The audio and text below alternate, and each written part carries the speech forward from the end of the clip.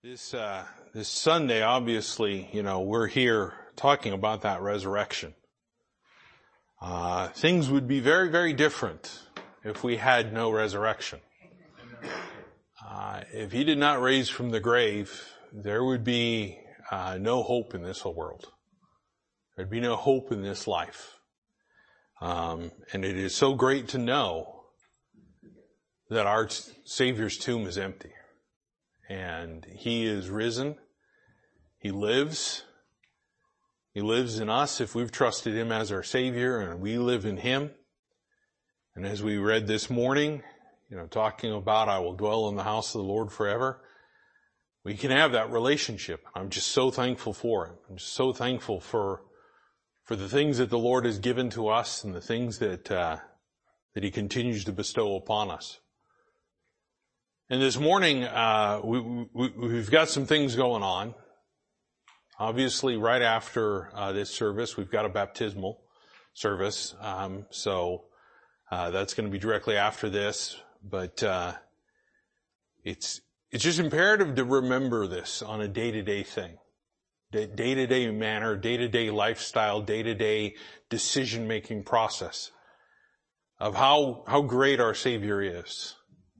And the power of that resurrection. Let's go ahead and pray. Dear Heavenly Father, I thank you again for this time, and I thank you again, Lord, that we have an opportunity to come and hear from your word.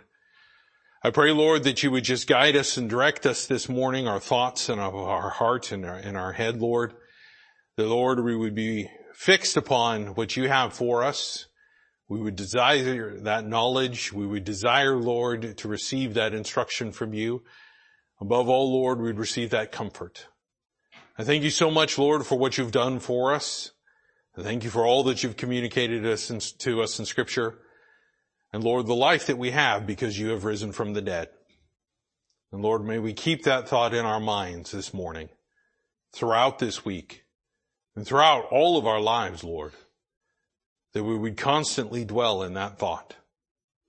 And I thank you again for this time, Lord. May it please you and honor you. And I ask and pray this in your Son's name, Jesus Christ. Amen. This morning, I want us to turn to a couple of passages of Scripture. I want us to turn first and foremost to the book of Philippians, in Philippians chapter 3. In Philippians chapter 3, we're actually studying this on Wednesday, and it's good for us to kind of look at this, and we just somewhat touched on this on Wednesday night. But in verse 10 of Philippians chapter 3, Paul makes a declaration of things that are important. He talks about the things that are not important, all his pedigree and everything that he had earned in this life and who he was that was outside of Christ. He considered it dung. But here he talks about the things that he should desire and the things that he wants in his life. And in verse 10 it says that I may know him, talking about Jesus Christ, and the power of his resurrection and the fellowship of his sufferings, being made conformable unto his death, if by any means I may attain unto the resurrection of the dead. And the one thing that I notice here in this passage is that Paul talks about, he wants to know about the power of the resurrection. The power of the resurrection. And how often have we thought about that? I mean, when we go through and we begin to realize who Jesus Christ is according to the Word, we find that He's very clearly declared Himself the resurrection. Turn over to the book of John chapter 11. In John chapter 11, we have another resurrection taking place, this one with Lazarus. But here he makes a statement in John chapter 11, and in verse 25, as he's speaking to Martha, Jesus said unto her, I am the resurrection and the life. He that believeth in me, though we were dead, yet shall he live. And whosoever liveth and believeth in me shall never die. Believest thou this? And here he is, he's talking about the greater resurrection. What was about to happen with Martha and Mary's brother Lazarus, he was going to be raised from the dead. He'd been dead 4 days. And obviously this was a great miracle that happened and occurred. But here he is using this opportunity to talk about how he is that real, true resurrection. Now obviously this happened. This resurrection did occur. But what we find is that there's a greater resurrection that exists. And that resurrection that is needed is the one that we can find in Jesus Christ and in Him alone. The resurrection that we talk about even in baptism. But here we are talking about this resurrection and talking about who He is. He says He is the resurrection. He is that life. There is no resurrection outside of Him that is necessary for this life. There's a power behind it that is often untapped in this Christian life. When we realize what's going on here. If you go over to Revelation, in the book of Revelation chapter 1, here Jesus Christ again is talking, and this is again the revelation of Jesus Christ. That's what this book is. The book of Revelation is the revelation of Jesus Christ. Who He is. Coming here into this world, coming and demonstrating that second coming that He has. And He says here in this, in verse 17, and when I saw Him, I fell at His feet dead. And He laid His right hand upon me, saying unto me, fear not, I am the first and the last. This is Revelation chapter 1. He says, I am the first and the last. I am He that liveth and was dead, and behold, I am alive forevermore, amen, and have the keys of hell and death. Because of the power of the resurrection, He now has those keys. He has the right to take those. He has the right to claim them and say that obviously hell did not bind Him. Hell could not contain Him. Death could not hold Him. The grave could not hold Him. Sin had no power over Him. There's a power with that resurrection. There's a power with that resurrection. You know, we go through Scripture and we find that there are a total of 9 individual resurrections in Scripture. We find that the first one that we mention is over there in 1 Kings chapter 17 when Elijah raises the widow's son from the dead. There's the first one. His predecessor, Elisha, comes along and raises the Shunammite's son, the Shunammite woman's son, raises him from the dead over in 2 Kings chapter 4. Now we've got 2. And in an amazing description of the power of God that rested on Elisha's life, there was this man that was dead and they were looking for a place to bury him. And as they were looking, there was enemies that were coming, and these Jews took this body of this man. They didn't know what to do, and they threw him into the tomb of Elisha. And when when that body hit the bones of Elisha, there was still the power of God in those bones that man raised from the dead. That's the third resurrection. We then go over and we find the widow's son at a funeral with Jesus Christ in Luke chapter 7. And there they are on the way to the funeral, on the way to bury the body. And Jesus Christ raises that man from the dead. Talk about canceling the funeral and the plans and everything that was there. There was a different day. That was a totally different thing to think about. And then you find again over in the next chapter, in chapter 8, there is this man that truly had a desire for the people of Israel and desire. His name is Jairus, and his daughter had died, and Jesus Christ comes and raises her from the dead. The book of Acts, we have 2 accounts, over there in the book of John chapter 11, we find Lazarus again being raised from the dead. Now we've got those 6, and then we go to the book of Acts and we find 2 more. Peter goes and raises that woman by the name of Tabitha or Dorcas in Scripture, and she had died and she was raised from the dead. And then we see again, there's Paul and there's Eutychus. And after Paul, he talks about how he had been preaching a long time. And Eutychus was in the window. What he was doing sitting in the window, I have no idea. But he was sitting in the window and he falls asleep, falls out, and he dies when he falls out. And Paul comes down and what happens? Raises him from the dead. I bet you that was the last time he fell asleep in church. There's eight right there that we see. And then there's the ninth one that talks of our Savior, Jesus Christ, being the first fruits, being raised from the dead. Now we know that there was 8 others that were there that the Lord talks about. But with him, there was a different type of resurrection. Each one of those had the man of God come and, if you will, do something at that point in time to raise those people from the dead. But what we find very clearly is that Jesus Christ rose himself in his own power. We can't do that. We can't do that. But there's something I want us to point out with all of this, in this first fruits that we see with Jesus Christ rising from the dead, in the first fruits, with each one of these things, is there not an element of comfort that comes with each one of these accounts? I want you to think about this for a second. Those families that had lost a loved one, and now that loved one was alive again. Was there not a great comfort to them? Was there not a great comfort knowing that they had been risen from the dead? Was there not a great comfort to just sit down and again to fellowship? And we find that over there, shortly after, over there in John chapter 11, we find Lazarus sitting there who had been raised from the dead, eating and enjoying the things of life again.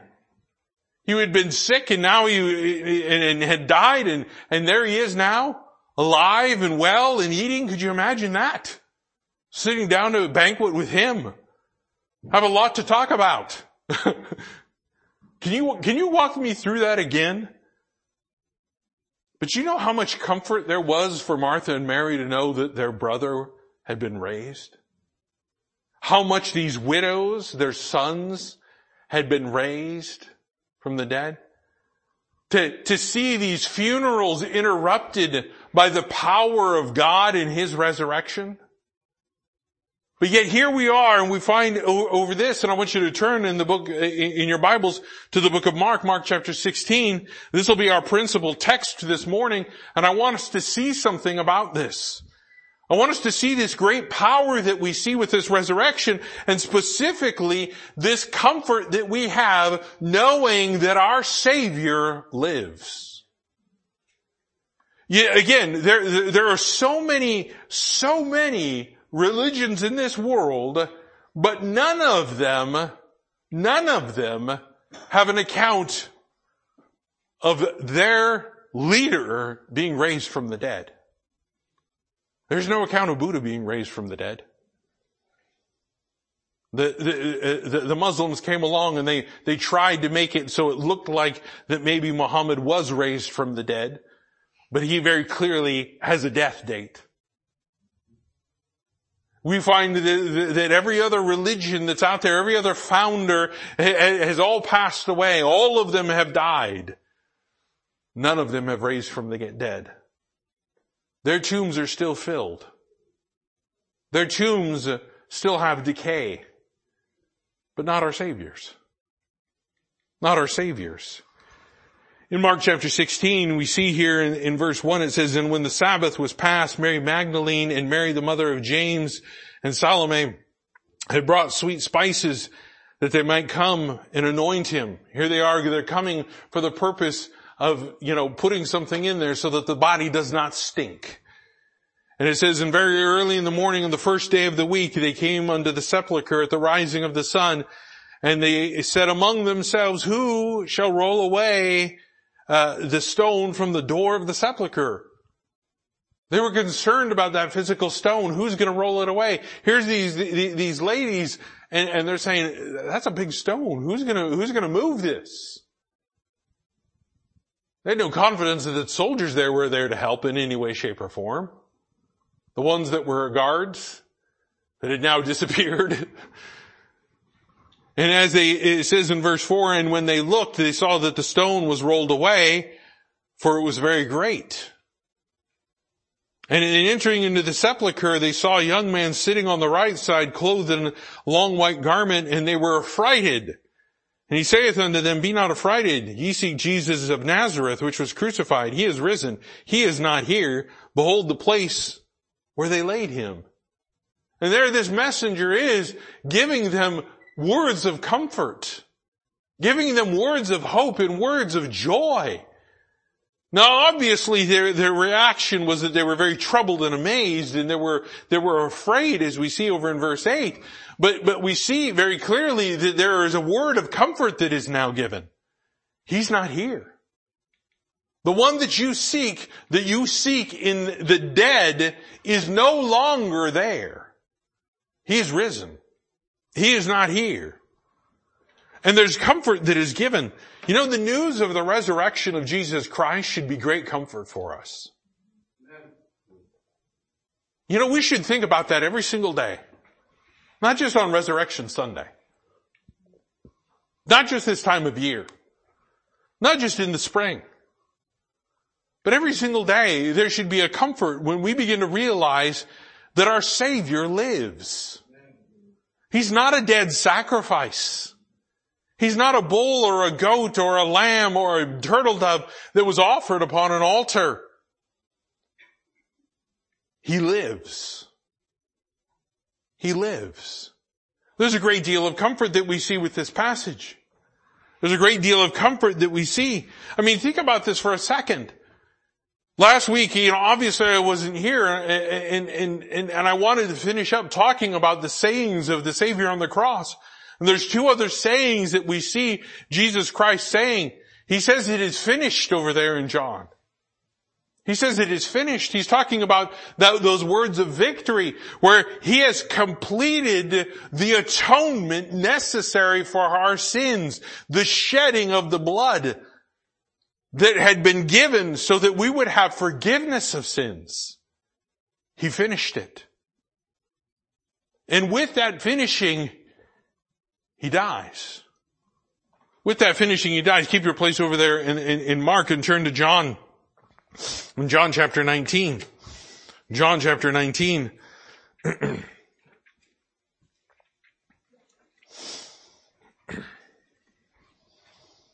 In John chapter 19, and we see that as they had offered up this vinegar to him to give him to drink, a fulfillment of prophecy, there was still fulfillment of prophecy that had to occur.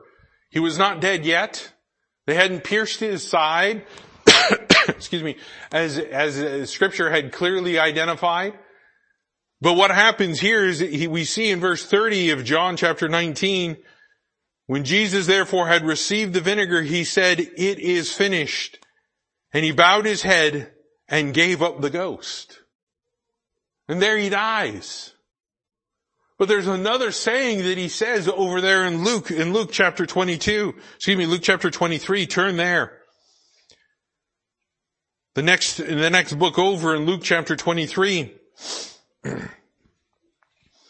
Luke chapter 23, and we see another one that is recorded that Luke writes down in verse 46. Luke 23:46, it says, And when Jesus cried with a loud voice, he said, Father, into thy hands I commend my spirit. And then having said thus, he gave up the ghost.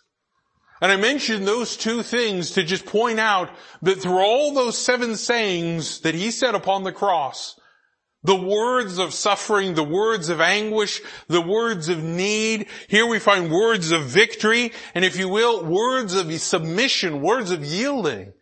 He's giving up his spirit willingly to the Father. We as Christians, we don't have the ability to do that. Most of us want to preserve our life.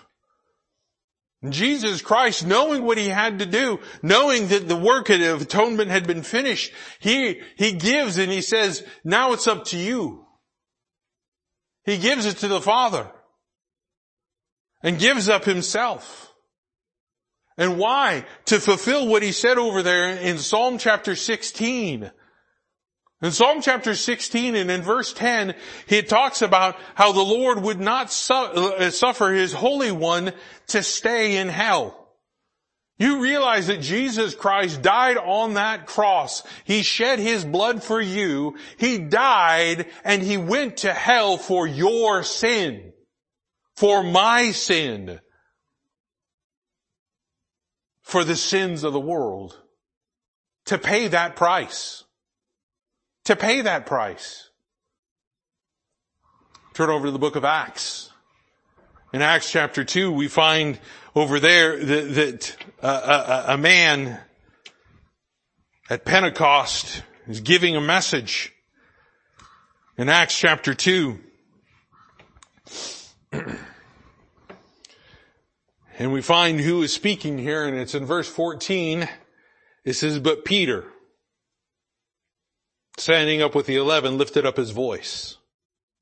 Here's Peter. He begins to give a message. In Acts chapter 2, verse 14, it is Peter that begins to give this message.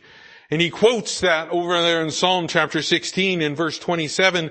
It says right there, it says, because thou wilt not leave my soul in hell, neither wilt thou suffer thine Holy One to see corruption. He quotes that passage over there in the book of Psalms, that messianic prophecy, that prophecy of salvation, that prophecy that he had given, that he said that God would not allow him to remain there, that he would take his Holy One, Jesus Christ, from there. In the power of the resurrection, he would be raised. And we know that he went to Abraham's bosom and he preached the hope that was there and took them from being captive and led them free so that they would have a home in heaven. Because that atonement hadn't been made yet. But once he came and he was there, he made that atonement upon that cross, they could go to heaven. But what we find is very clearly this passage that Peter is declaring, he's saying there is a resurrection. There is a resurrection. And I want us to go back over there to the book of Mark. I want us to go back over there to the book of Mark. And in Mark chapter 16, again, I want us to see this. In Mark chapter 16, where the young man that is sitting there in that white garment in verse 6 says, be not affrighted, ye see Jesus of Nazareth, which was crucified. He is risen, he is not here. Behold the place where they had laid him. And just like every other resurrection story, here comes the comfort. And in verse 7 it says, but go your way, tell his disciples and Peter that he goeth before you into Galilee. There you shall see him, as he said unto you. He's talking about the words of promise that Jesus Christ made. He's talking about the words that he says, I will depart, but I'm coming back. He makes a promise to his disciples that he will see them again before he ascends into heaven. And we find very clearly here this messenger, this angel saying these things, giving these words of comfort and these words of hope and joy that are there. They were sorrowful. They were approaching it with sorrow. The disciples were hidden away in sorrow and in fear. But we find one of the greatest things that's there. Now remember, Paul talks about, he wants to know the power of of Christ's resurrection. That is his desire. Not the things of the world are his desire, but to know more about the power of the resurrection. And this morning I want to show you just a brief portion of it. The title of the message is simple. 2 words. And Peter. And Peter. I want you to take a look there in verse 7. I want you to see this. You want to see the power of the resurrection? You want to see the power of the comfort that is there? In verse 7 it says, but go your way, tell his disciples and Peter. Why was Peter singled out? I mean, there was obviously 11 of them. Judas had hung himself at this point in time and the tree had broken. He had burst asunder, as it said. Judas is gone. There was only the 11. But he doesn't name all 11 of them. He doesn't identify John, who was the beloved disciple. He doesn't identify Philip or Andrew or any of them. He doesn't identify James. When the Lord went anywhere, He took with Him three, Peter, James, and John, Peter, James, and John, Peter, James, and John. And we find those three always going around, hanging around together, Peter, James, and John. But He doesn't mention James either. He mentions Peter. The young man that is there, this angel makes a statement and he says, I want you to go tell the disciples, those 10, and Peter. Specifically pointing out, I want you to tell Peter he is risen. Now think about this for a moment. Why Peter? Why Peter? When we were up at the youth retreat, I had talked about making decisions and choices in this life. And how we are all faced with that choice that it's called the why principle. At some point in time, you're going to have to make a decision about which direction you're going to go. And if you're on a path, there's going to be a fork, there's going to be a split, and you're going to have to make a choice. And those decisions and choices are made every single day. And what we find with Peter is that Jesus Christ was warning Peter about many things. Turn over to the book of Luke chapter 22. Luke chapter 22 here, and we find some things that are being warned here in Luke chapter 22. In Luke chapter 22, we find that the Lord says in verse 31, and the Lord said, Simon, Simon, talking to Peter, behold, Satan has desired to have you, that he may sift you as wheat. But I have prayed for thee, that thy faith fail not, and when thou art converted, strengthen thy brethren. And here he is, he's talking to Peter, and he's warning Peter about his life. He's warning Peter about a choice that he's going to make, because in this same passage, in this passage in Luke, he warns them, he says, Peter, you're going to deny me 3 times. You're going to deny me 3 times. He had just warned him. He says, devil desires to destroy you. And I want to make it clear. The devil is not your friend. The devil is not a comforter. The devil is not a good shepherd. The devil is a destroyer. And that is what he is called, and he seeks to destroy everything that he touches. He seeks to destroy mankind. He seeks to destroy every Christian's life. He just seeks to destroy the Word of God. He seeks to destroy every church that preaches the gospel. He seeks to destroy everybody that he possibly can. And here he is targeting Peter, saying he's seeking him out to destroy him, which leads us to very clearly realize why he said over there in 1 Peter 5, where he said, he walketh about as a roaring lion, seeking whom he may devour. Peter was very well aware of the susceptibility of that. He was very well aware of what could happen in his life. Why? Because he had done it. Because he had done it. And as we go through this process of looking at what he's saying here about this denial that is going to take place, in verse 54 of Luke chapter 22, it says, then they took him and led him, they're talking about Jesus Christ, and brought him into the high priest's house, and Peter followed afar off. Here's this trial that is taking place.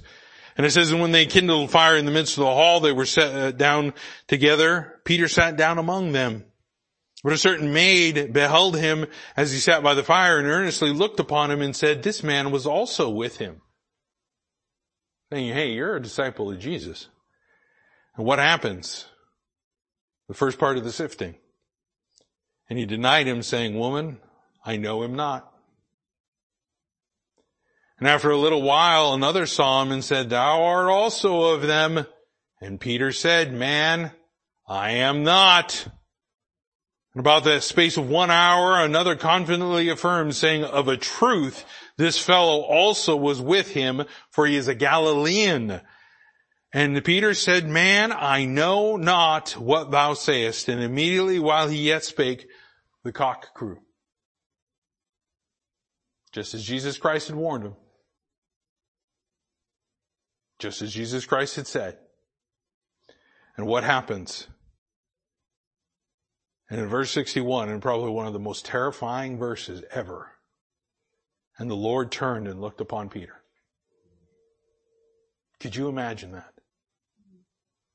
Could you imagine denying the Lord 3 times? And then he turns and he stares at you. I can't even begin to describe that look. A look of hurt, a look of grief, a look of sorrow, a look of disappointment. Have you ever done something and somebody just looks at you and they don't even need to say anything? I've had my father do that to me one time. I just remember sitting there and my father just looking at me and just the look alone, he didn't need to say a word. But he had communicated something so important in my life.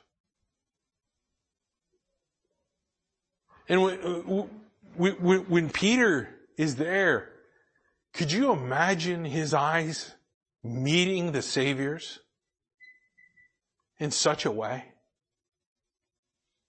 You want to talk about your life at that moment in time being boiled down to one instant?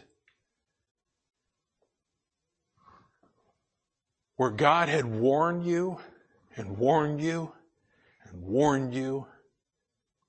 And then at the moment when you messed up, instantaneously, everything came to a standstill. And Christ is staring at you. I want you to remember that. Because every single time we do that in this life, every single time we do things to grieve the Holy Spirit, that's the same look.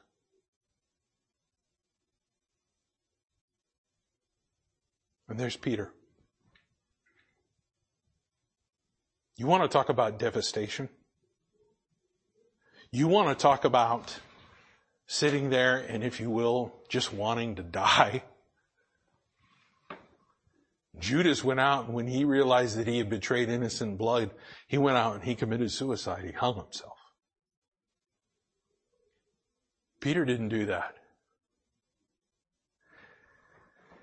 In verse 61 it says, "And Peter remembered the word of the Lord, how he said unto him, Behold, the cock crow, thou shalt deny me thrice.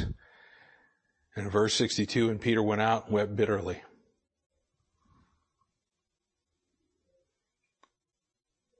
He was destroyed. Now I understand all the disciples forsook him. We'd seen that John was the only one that was there at the crucifixion. Peter was following afar off, as it says, but at some point in time he just left. And there he is in the most tremendous pain and sorrow that he's ever experienced in his life. Realizing that disappointment. Realizing that mistake. Realizing the sin that he has committed. And there he is. And if you will, he is there 3 days. 3 days. Jesus Christ, our Savior, was in the grave 3 days. All of Saturday, all of Friday, all of Thursday. At the moment in time when this happened, there he is at this span. Now it was well over the 3 days that he is sitting there thinking about this. Could you imagine what he was saying to himself? Could you imagine the thought processes that went on? Can you imagine the heartache that was there? Can you imagine just the grief and the terror that is lying in front of him? Because again, they still were not believing that Jesus Christ was going to rise from the dead. They were afraid. They're hiding. They didn't believe when the women came and told him he was raised. In the same passage in the book of Mark, it says that he had to upbraid them for their unbelief because they did not listen to the words of those that had said he had been risen. And here he is. At this point in time, he is completely devastated that the last moment that he sees his Savior is the moment that he is seen with disappointment. I can't even begin to think about how that would be. And not only did he have to experience that, but he now had to live with it for 3 days.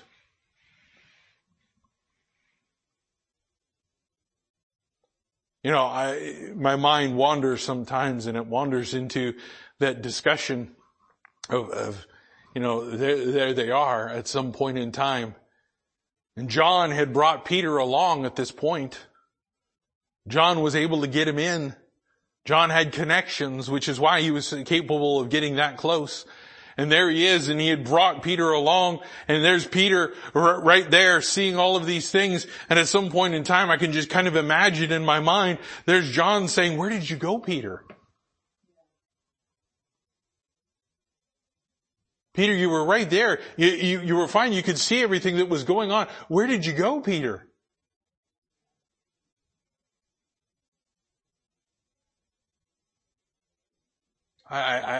I can't even begin to think that Peter even wanted to talk about it. In my mind's eye, and I speak as a fool here, if you will, I could just imagine him saying, "I don't want to talk about it, John."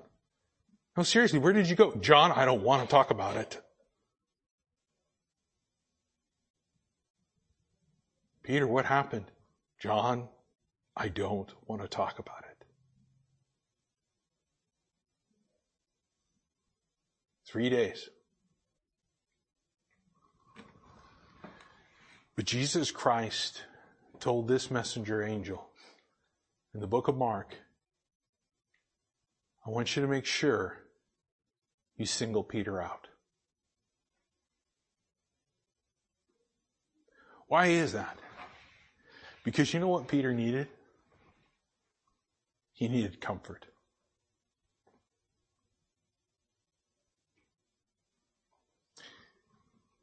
Judas had betrayed. Peter had denied. All had forsaken. They all needed comfort. But God had enough care and compassion for Peter to know that he would need some. He would need that comfort more than the other disciples would. More than John would. More than the rest that fled. He had specifically denied the Lord 3 times, saying he did not know him.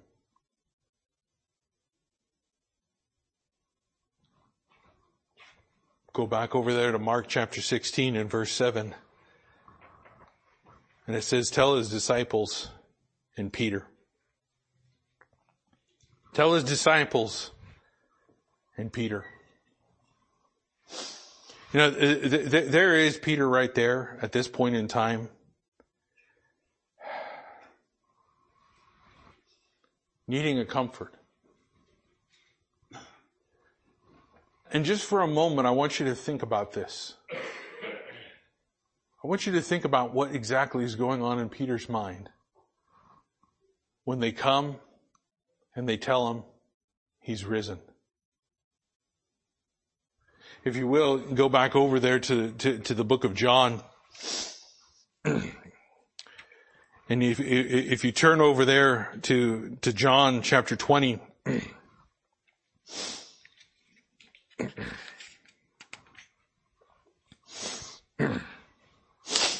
Here we have this empty tomb. And we see in verse 1 of John chapter 20, "In the first day of the week cometh Mary Magdalene early, when it was yet dark, unto the sepulchre, and seeth the stone taken away from the sepulchre. Then she runneth and cometh to Simon Peter and to the other disciple whom Jesus loved," that's John, "and saith unto them, They have taken away the Lord out of the sepulchre, and we know not where they have laid him. And Peter went forth and the other disciple and came to the sepulchre. So they ran both together, and the other disciple did outrun Peter. Well, that's nice to know, John. and came first to the sepulchre. But here, look, John's very transparent. And he, stooping down, looking in, saw the linen clothes lying, yet when he not in. Then cometh Simon Peter following him, and went into the sepulchre, and seeth the linen clothes lie, and the napkin that was about his head, not lying with the linen clothes, but wrapped together in a place by itself. Peter just ran past John. John got there first. Peter pushes right past and goes right into the tomb. You gotta love the boldness of Peter. Gotta love the boldness of Peter. Could you imagine that? Now the things start making a little bit of sense. Now it starts coming to this idea and this concept that the Lord lives. And there is Peter, who now gets to receive some extra comfort, knowing that the last interaction that he had with Jesus Christ was not denial, but the last interaction that we see is that we see in John chapter 21, the commission that's given to Peter. In the book of Acts, in Acts 1, we get to see him hearing things from the Word of God. He got to spend time with Jesus Christ over that course of 40 days that he was still there till he ascended. And we understand that at that point in time, there was a great deal that went on. And we never see Peter ever asking for forgiveness, by the way. We just see the Lord just giving it.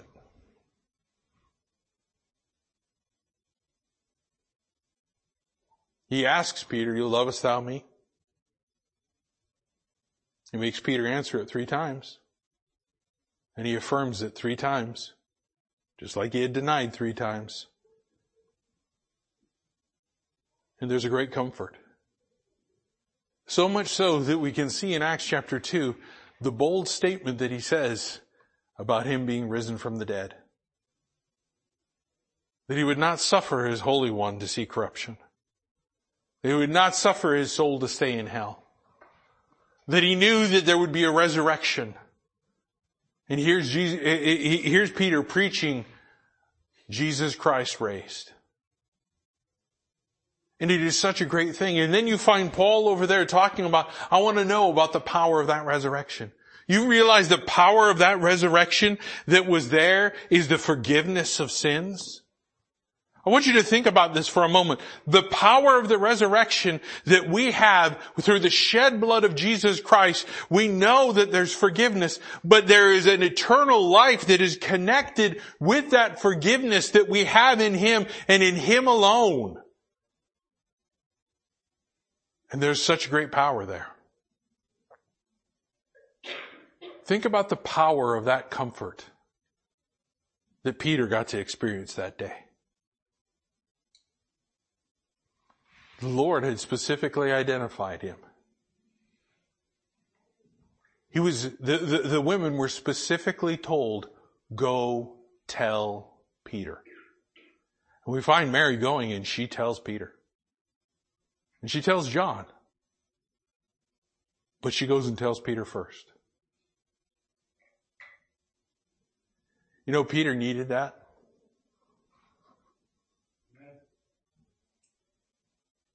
You know, whenever I think about the power of resurrection, I think about how much we need things in this life and how great the power of God is to provide it. I'm not talking about food and clothes. I'm talking about the things that we need in the spiritual life, in the spiritual walk. And he was very much told that the purpose behind that, once he had denied it, and once there was a conversion, once there was true repentance that was there, once that existed, you know what happened? He would go and he would strengthen his brethren. You know, that's the power of the resurrection. I want you to think about this. You know how we can strengthen one another here today? Through the power of the resurrection. What binds us together, what unifies us, is that Jesus Christ is no longer dead, but He is alive, and we are alive in Him, in the body of Christ, together as believers, unified by the shed blood and the power of His resurrection. And we can strengthen one another. And there's Peter at the darkest hour. And the Lord said, go tell Peter.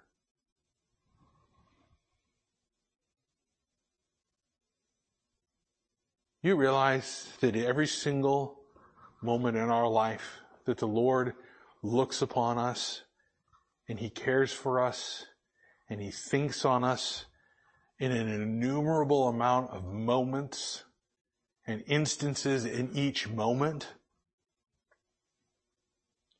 And there we are, knowing exactly where we are and what we need. And the Lord knows even more about our need and how He comes along and He gives us that compassion and He gives us that comfort when we need it. I can't even begin to fathom how Peter could go through 3 days of living like that. I really don't think he slept much. Because every time he closed his eyes, you know what he probably saw? The face of Jesus Christ looking right back at him. But God gave such a great comfort. You know, therein is our comfort in this life.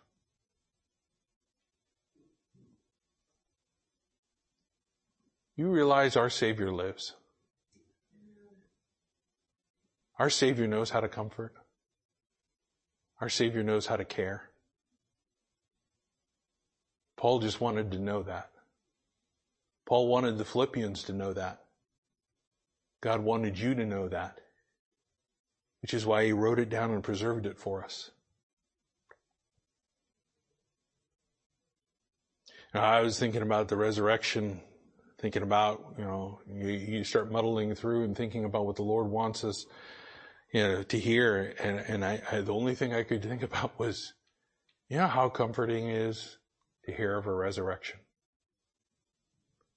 And how much comfort there is to hear of the resurrection of Jesus Christ.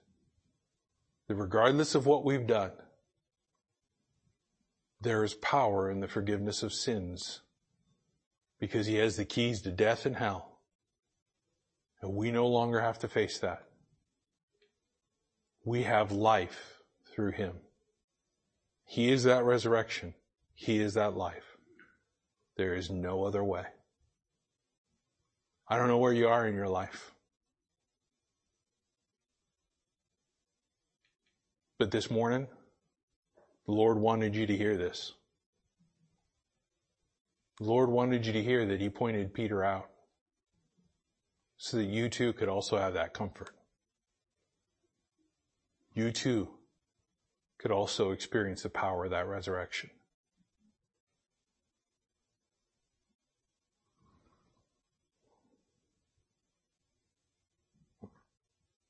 But go your way, tell His disciples and Peter that He goeth before you into Galilee. Such a great hope, such a great comfort of that resurrection that we have through Him. May we never forget that. Let's stand for a word of prayer. Dear Heavenly Father, I thank You again for this time that You've given to us. And I thank You again, Lord, that we have this opportunity to hear from Your word. Lord, I pray that we would think on these things and we'd think about the comfort that You gave to Peter, the comfort that You give to us, the truth that is there, Lord, in the power of Your resurrection. Lord, may we never forget it. Lord, again, I just thank You for doing all of these things for us. And Lord, I thank You for dying on the cross for my sin. I thank You for shedding Your blood for my sin. I thank you for rising again to conquer sin, death, and hell for me, Lord. And Lord, I thank you for somebody telling me how that I can have a resurrected life through you. How I can have comfort of hope and joy that passes all understanding. And Lord, again, I just thank you for all that you've given to us. May we meditate upon these things and think on them. And I ask and I pray this in your Son's name, Jesus Christ. Amen.